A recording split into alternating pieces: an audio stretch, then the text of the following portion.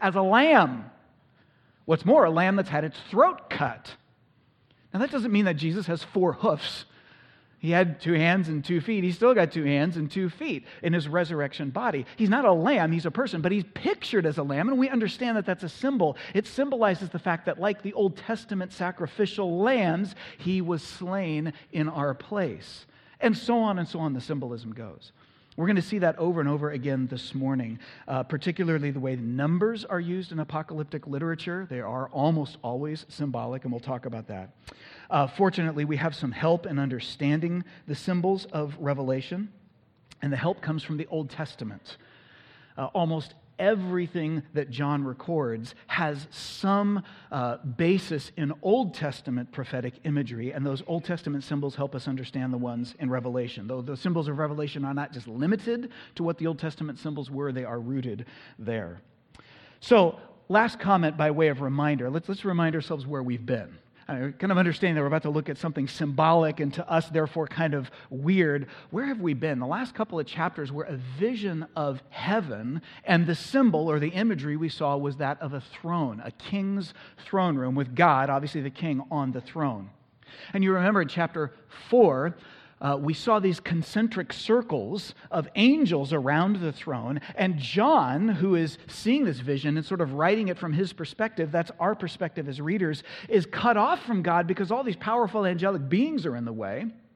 And what's more, there was this thunder and this lightning and this fire and this huge sea, this roiling, tumultuous ocean that was between him and God. He couldn't get to God, and that was the problem. The big drama of chapter 4 is who was going to open this scroll that John saw in his vision in God's right hand. And that scroll represented God's purposes for the earth.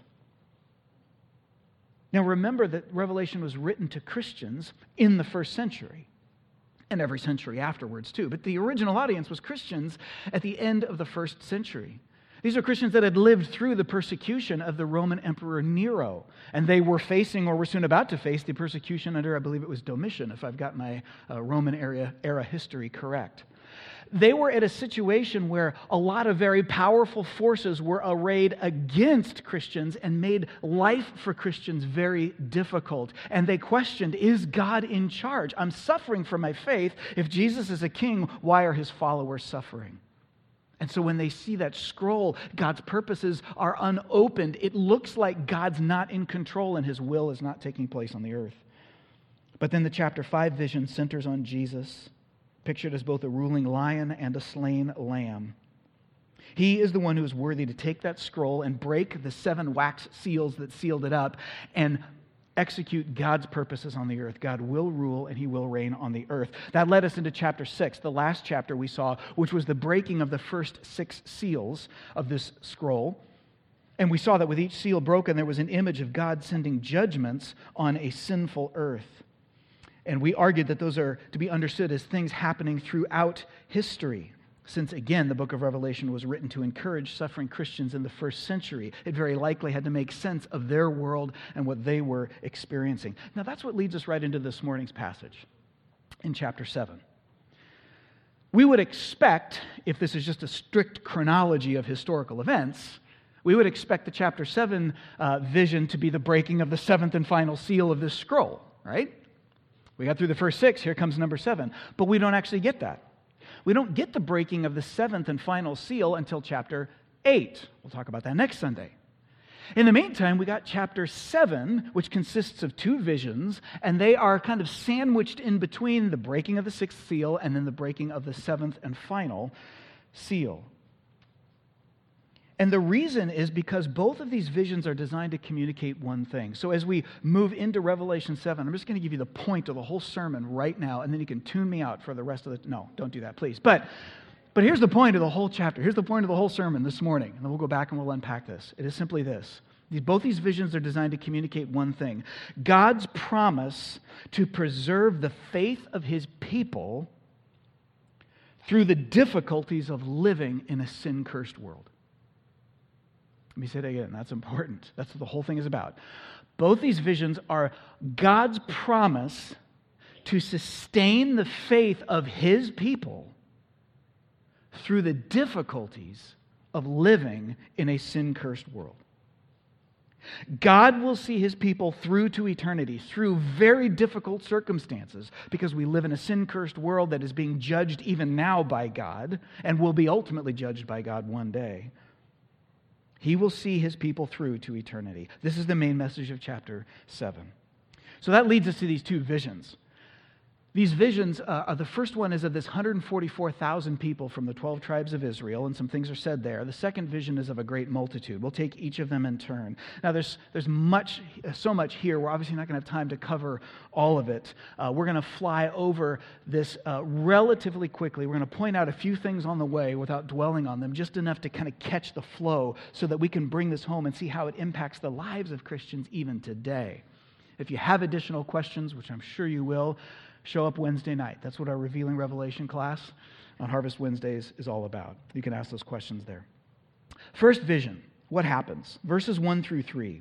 We see these angels who are holding back the four winds. That's all symbolic language of judgment, basically. And we know that that's judgment because later on it says, in fact, not very much later, in the end of verse 2, it says, he called aloud to the four angels who had been given the power to harm the earth and the sea. So when the Bible talks about these angels holding back the four winds, the idea is that God has sent these angels to execute his judgment. That's a very common motif in apocalyptic literature. And yet he says to these angels, hold on, wait a minute, wait, stop. Before you get busy, before you start bringing my judgments on the earth, something has to happen first. And what has to happen first is that God's people need to be sealed with a mark on their foreheads. Don't harm, verse 3 says, the sea or the earth or the trees until we have sealed the servants of our God on their foreheads. Now, here's just a couple things to notice about what's going on here. First of all, Dr. Greg Beale, a theologian, points out, I think very helpfully, that this is a sort of stepping back. Chapter 7 kind of like occurs at the same time of chapter 6, as it were. You know, it's like if you're reading a story, if you've ever read a novel, and some events are narrated, and then you reach a chapter break, and then the next chapter goes back to the beginning of those events and jumps over to another character and says, hey, while all this stuff was going on, we're going to show you what was going on with this other character over here. If you've ever read a story like that, that's kind of what's happening here in Revelation. Chapter 6 was the breaking of these 6 seals and the issuing of God's judgments on the earth. Now chapter 7 says, wait a minute, before we finish that picture, let's go back and let's tell you what's happening with the people of God while God is issuing these judgments on the earth where his people are still living. Is there any hope for the people of God? Or are they just being judged too, like everybody else? And so chapter 6 is going to take us back. God says, before the judgments get unleashed, we need to mark my people. Now, the other thing that Dr. Beale points out is that this is rooted in a vision that Ezekiel received, the Old Testament prophet Ezekiel, in Ezekiel chapter 9. I see a lot of pens moving. I think that's great. If you're taking notes, write down Ezekiel chapter 9, verses 4 to 6. If you're not taking notes, take that note for me. You'll thank me later, okay? Ezekiel 9, verses 4, 5, and 6. Ezekiel had received an apocalyptic vision of God judging the city. And in Ezekiel's vision, the details are different, but you'll get the gist of it. It's the same. There's these 6 angels who are pictured actually almost as executioners. It's kind of a grim picture. It says they all have a lethal weapon in their hand, and God is about to send them in the city to kill everybody because there's been so much sin, so much evil, so much injustice. God is finally going to judge evil. He's going to punish evildoers. Everybody's going to die. But just before the 6 angels go in the city, they're told, hold it, stop, don't move. There's a 7th angel with them, and he doesn't have a weapon in his hand. He has a writing kit. He's got an inkwell and a quill. And the 6 angels are told to chill out and stay off on the side until the 7th angel goes through the city and puts a mark on the forehead of every righteous person in the city. Apparently there's not many of them, but there's a few. And so he says, go mark those guys. And then after he's done marking, then God tells the 6 angels, all right, go in and kill everybody except the ones who have the mark on their foreheads. That was another image. It's a symbol. But of course, if you're familiar with the Old Testament, you recognize that both of those symbolic images are rooted in the historical fact of the Exodus. in the original Passover back in the book of Exodus, which was not a symbol, it was actually a historical event, where God told his people to put the blood of a sacrificial lamb over the doorposts of their house before he sent an angel in to inflict judgment on the households of the Egyptians for their opposition to God. And every household that had the blood, the angel would pass over. And so God's people were marked by the blood of that lamb, and they had God's judgment pass over them. Do you see the repeated theme in the Bible? That's what John's vision is picking up here in Revelation 7, okay? Judgment's coming, but God's people are going to be marked first. Now, let me just mention one other thing about this business of marking God's people or sealing them. This is the first time we've run into this in Revelation, but it's not the last. This is going to become a recurring motif, a recurring theme throughout the book of Revelation, that people are marked or sealed with a mark, and that has implications. God's people, and so I just want to introduce it now. We don't have time to develop it, but that's okay. We'll get there as we go through Revelation. Let me just introduce it now so we know what to look for.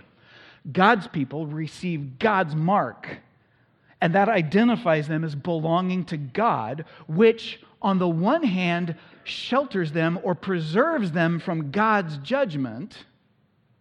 But as we go on, we're going to see that it opens them up to Satan's wrath and his judgment. So they have to face opposition from Satan. On the other hand, Satan's followers are likewise sealed or marked, and we'll see that over and over again throughout the book of Revelation. And if you have Satan's mark, you are preserved from Satan's wrath, but that opens you up to God's wrath. So as theologian D.A. Carson puts it, I'm kind of paraphrasing him here, but he helpfully summarizes it this way. It's like everybody's got one mark or the other, according to the theology of the book of Revelation. You either got God's mark or you got Satan's mark. And the only question is, whose wrath do you want to face? Unfortunately, you will face some wrath. There will be difficulty. There will be trial. There will be pain in this sin-cursed world until God makes it all right. And Satan's wrath can be a pretty ugly and difficult thing for a little while. But God's wrath is forever.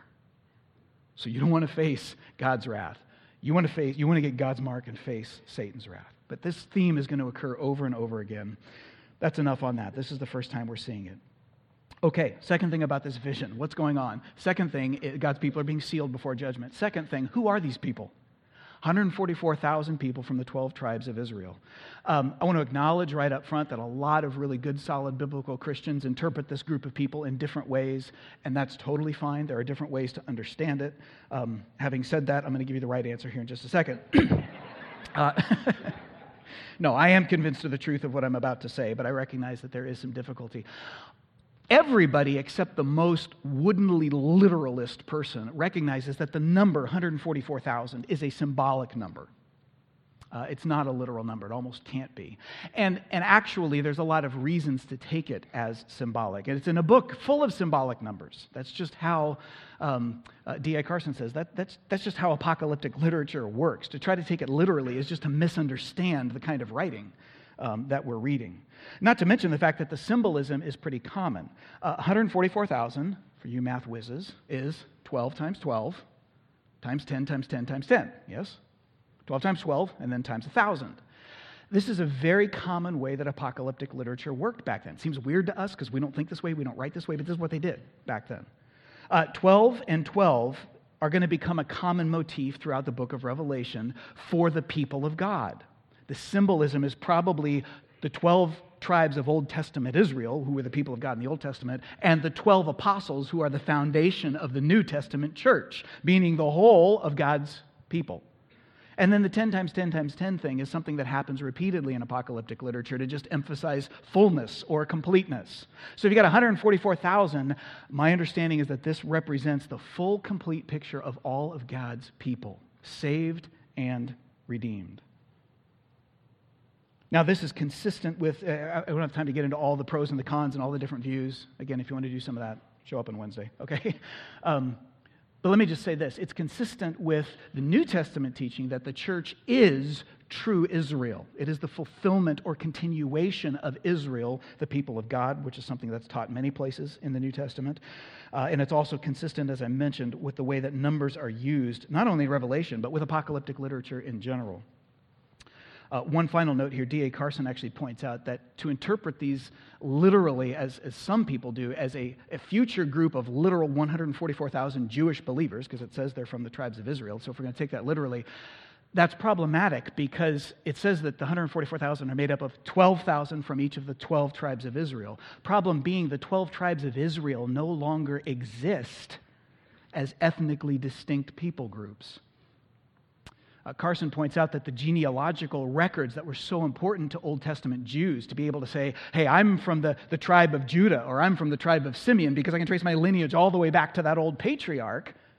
All the records that proved those lineages were destroyed in the first century when Jerusalem was overrun by the Romans. So the records no longer exist. From that point on, Carson says, no Jew could prove his or her ethnic lineage and trace it back to a specific tribe. But it's not just that the human records are lost, as if like, well, we don't know what tribe they're from, but God knows. The problem is that since then, you've had 2,000 years of intermarriage. Dozens and dozens and dozens of generations of Jewish people not only marrying non-Jewish people, but Jewish people marrying other Jewish people from other tribes. And so that the tribal lines get so mixed up that by this point in history, now in our modern day, they don't even really exist anymore as ethnically distinct tribes. So even if God were to come back today and try to find 12,000 people from the tribe of Asher, you can't do it because they don't ethnically exist that way anymore. So what's the point? The image is one of God marking his people from protection, from punishments that he's about to unleash on a sinful world. I've shared a few thoughts for a couple minutes about how to interpret this. Let's talk about how to apply it. What does this mean? How is this supposed to encourage Christians? What do we do with this? What's God's message to us here? His message is one of protecting his people from the punishments that he's about to unleash on a sinful world. Greg Beale notes that this, of course, is not the promise that they will be immune from bad things. The New Testament, the Old Testament, both the whole Bible is consistent in teaching exactly the opposite. God's people will suffer. All the Apostle Paul says who desire to live godly in Christ Jesus will suffer persecution. Jesus himself told his followers, the world hated me, they're going to hate you if you follow me. Prepare for that. Understand that that's going to happen. No, Dr. Beale says this isn't about immunity from painful circumstances. Well, then what is it? What kind of protection is he talking about here? Well, he's certainly talking about protection from his own final judgment. But there also here is a very strong promise of preserving the faith of a Christian through the painful realities of living in a sin-cursed world and suffering the wrath of Satan, whatever form that may take. You may recall way back at the beginning of this series, I said one of the three main purposes of the book of Revelation is to urge Christians at all times to persevere in their faith no matter what. Pay whatever cost you have to pay in order to honor Jesus. It will work out well in the end. This chapter is doing that. God is promising, I will sustain your faith if you stay faithful to me no matter what the cost. I almost have the image of It's like a spotter in weightlifting.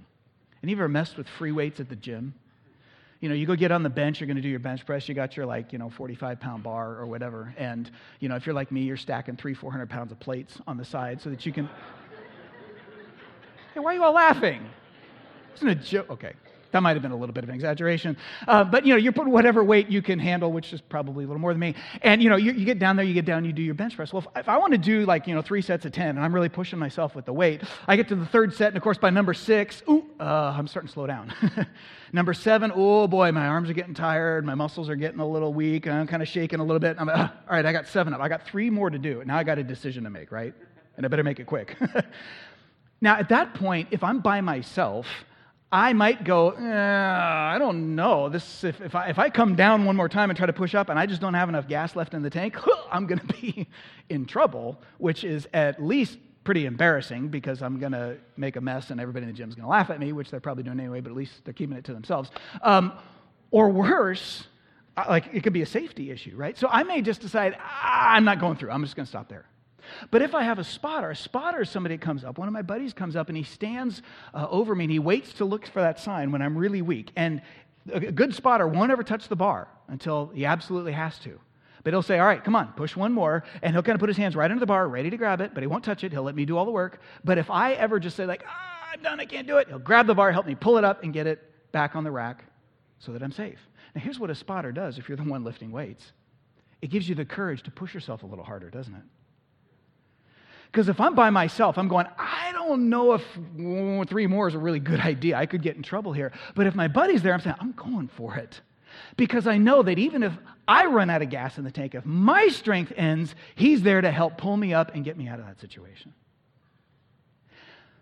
In a sense, that's what God's promise here is like. He says, for those who truly have put their faith in me, not just those that are talking Christianese and going to church and saying God stuff. I mean, people that have really put their faith in me, and they're really having to pay a price for it.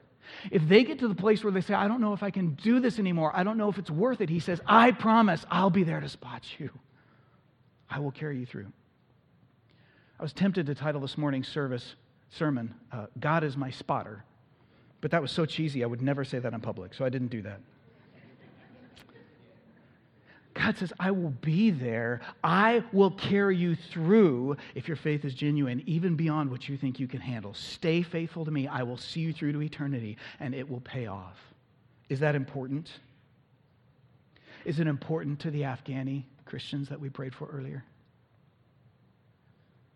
We have brothers and sisters in Christ alive in the world right now, today, the same planet we live on, who are facing the threat of actually an honor killing, not just being ostracized or rejected by their family, but potentially the threat of life and limb if they don't recant their faith in Christ.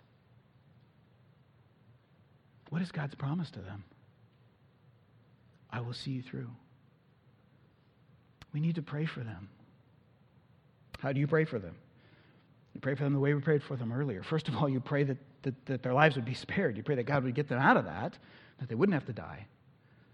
But we also recognize this. You pray 2 things. First is that they be safe. Secondly, you pray that if in God's sovereignty He chooses not to save their lives, if He chooses to number them among the saints in Revelation chapter 5 who were killed for their faith, and whom God said, the number of brothers and sisters in Christ who are going to be killed for faith in me is not yet complete. And if they are part of that number, then you pray that they would have the faith to sustain to the end and to love an eternity with God more than they love a life in this world without Him. That's the call of the gospel. And God's promise is, no matter what happens to you, I will see you through if you are putting your faith in me. That's the promise of these visions.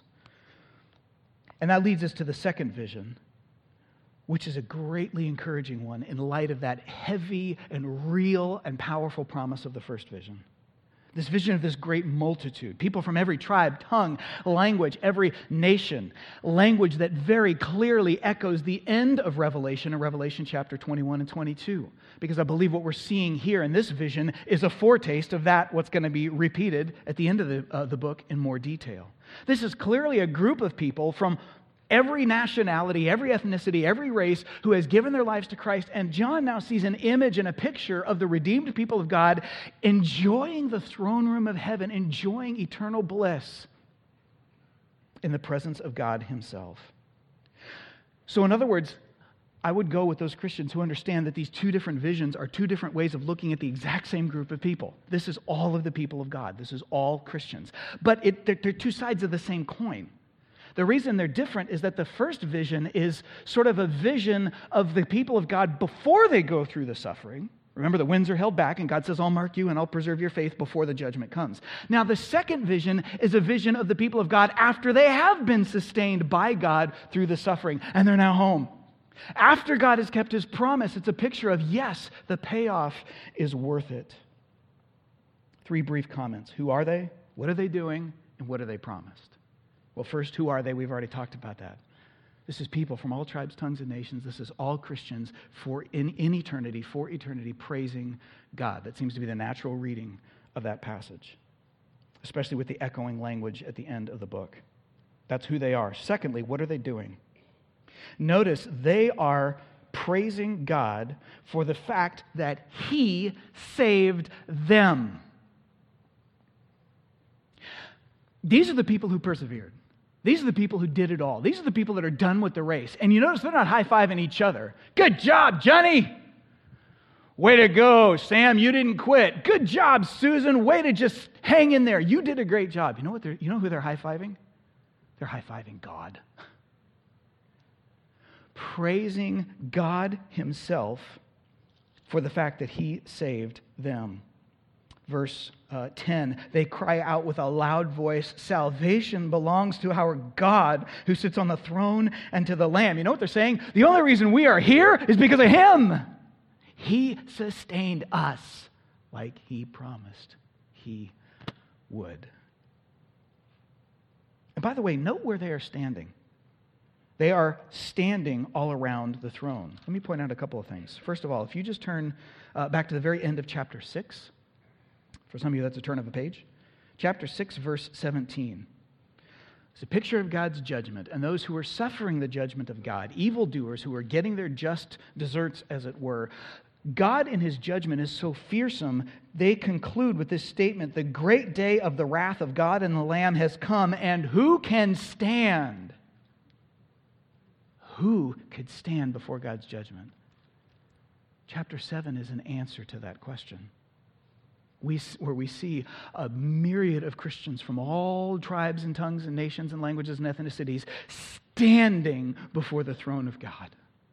Why? Because of them? No. Because of him. And by the way, there's also echoes all the way back to chapter 4. You remember John was standing when he first saw heaven's throne room, and he couldn't get to God. There were all these concentric rings of angels and elders and living creatures, and there was this storm, and there was this turbulent sea, and it all served to keep John separate from God. It's like people can't get to God in chapter 4. But now, because Jesus has done what he has done, what we see here in chapter 7 is this vision of people who are just right around the throne along with all those angels. They're just part of the furniture of heaven now. They just belong there. They're just what you see when you get there. They belong. They have a place. How did they overcome that insurmountable distance from chapter 4? By now we get the message, don't we? They didn't. They didn't. Jesus Christ did. That leads us to the third thing. Who are they? Where are they? What are they promised? What are they promised? Verses 15 through 17 are a litany of eternal, final salvation, blessed eternal life promises. Much of the language, again, echoes Revelation chapter 21 and 22, the very end of the book, because this is picturing, I believe, the same thing. That's why the language is so similar. They stand before the throne of God. They serve him day and night in his temple. They are promised that they will be sheltered by God for all eternity. He who sits, the end of verse 15, he who sits on his throne will shelter them with his presence. By the way, there are echoes of Isaiah chapter 49, verse 10 here, where God promises his people that one day he will shelter them from the scorching heat of the sun. And that's metaphorical language, that's symbolic language. He's not saying he's going to give them a parasol. He's saying that all the pain and the difficulty of life in this world, one day he will shelter them from it. Well, now here John is getting a vision of God's people being sheltered from all pain and evil because they're in his presence. He promises them no more crying or pain, verse 16. They will not hunger, they will neither thirst, the sun shall not strike them. And he will, the end of verse 17, wipe every tear away from their eyes. An exact promise repeated later in the book. And by the way, that also has echoes back to Isaiah chapter 25, verse 8, where God again, through an Old Testament prophet, promises his people one day, I personally will wipe away all of your tears. Because of who I am, your joy will be made full. These people are experiencing that eternal blessedness with God. And they are promised everlasting life. He will guide them to eternal springs of living water where every need is met and every joy is complete. We've covered a lot really fast. I'd like to pull back as we kind of sum up and say, what is the message of this? What are we supposed to take away from this?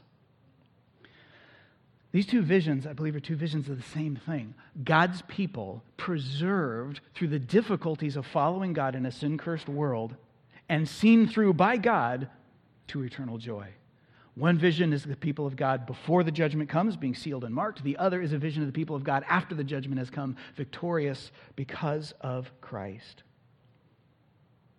He promised to preserve their faith no matter what cost is extracted, either directly or indirectly, and he does. He comes through on that promise for his people. But notice that at the center of all of this is Jesus Christ. You see that not only in this chapter, but through the whole course of this narrative so far. There's a lot of details, 144,000 people and bizarre symbols and images, and what do we make of all this? And those things are all important, but you know what? They're also all sort of peripheral. They're out on the rim of a wheel, and all these spokes are leading into one hub. And you know what's at the center of that hub? It's not a what, it's a who. It's Jesus himself. Remember, the joyful, eternally blessed people of God are not high-fiving one another. They're not calling attention to their victory. They're calling attention to Christ's victory.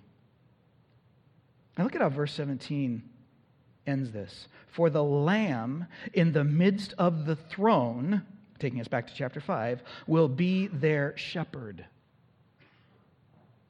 That's a total contradiction in terms, is it not? What a jarring image. A lamb is a shepherd. Okay, a lamb is a sheep, and shepherd is a sheep herder. Sheep get shepherded. They don't shepherd. Sheep don't herd sheep. Sheep need herding. That's why you have shepherds. And so, as we've seen over and over again in John's writing, he will use symbols and images, but he mixes them all up, and he does it on purpose. Because Jesus is both a lamb in the sense that he is a sacrifice for our sins, just like Old Testament sacrificial lambs were. In that sense, he is like a lamb, but he is also the great shepherd of his sheep, his flock, his people, you and I. The lamb is the shepherd. There's a cognitive dissonance there that's supposed to make us step back and say as readers, that doesn't make any sense because it engages our imaginations and it makes us think about what? About Jesus, about who he is, about what he does, about what he means to all who put their faith in him.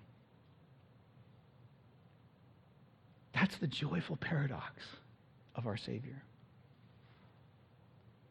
The one who suffered deeply, especially on the cross, is the one who can shelter you from suffering forever. He is both. The one who knew profound pain is the one who will wipe every tear away from the eye of those who put their faith in him.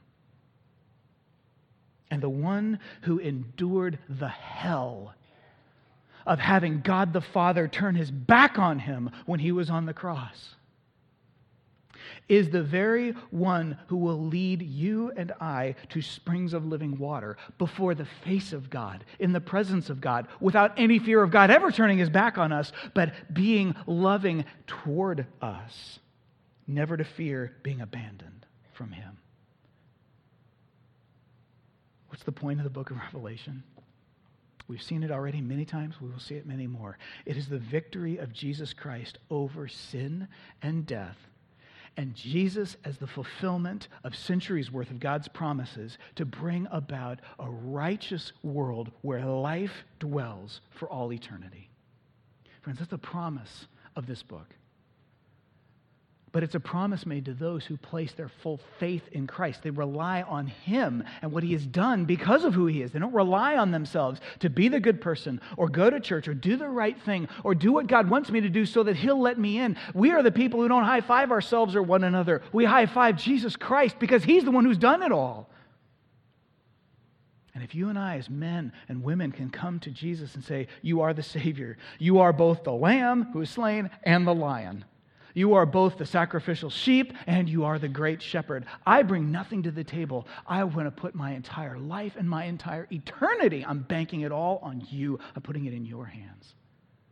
That's what it means to repent and become a Christian. And if you do, you have God's promise. Not that things will get easier for you. Actually, just the opposite. In the short term, they'll probably get worse for you. But you've got God's promise that no matter how heavy that weight is, he will be there to catch a failing faith and to give you the grace to preserve in your trust until the end, up to and including any form of suffering or even death itself, to help us fall so much in love with the glory of Jesus and eternal life with God that we would want it even more than temporal life without God. Because life with God is so much better. And all that glory goes to him. Church, would you pray with me? Father, we are addressing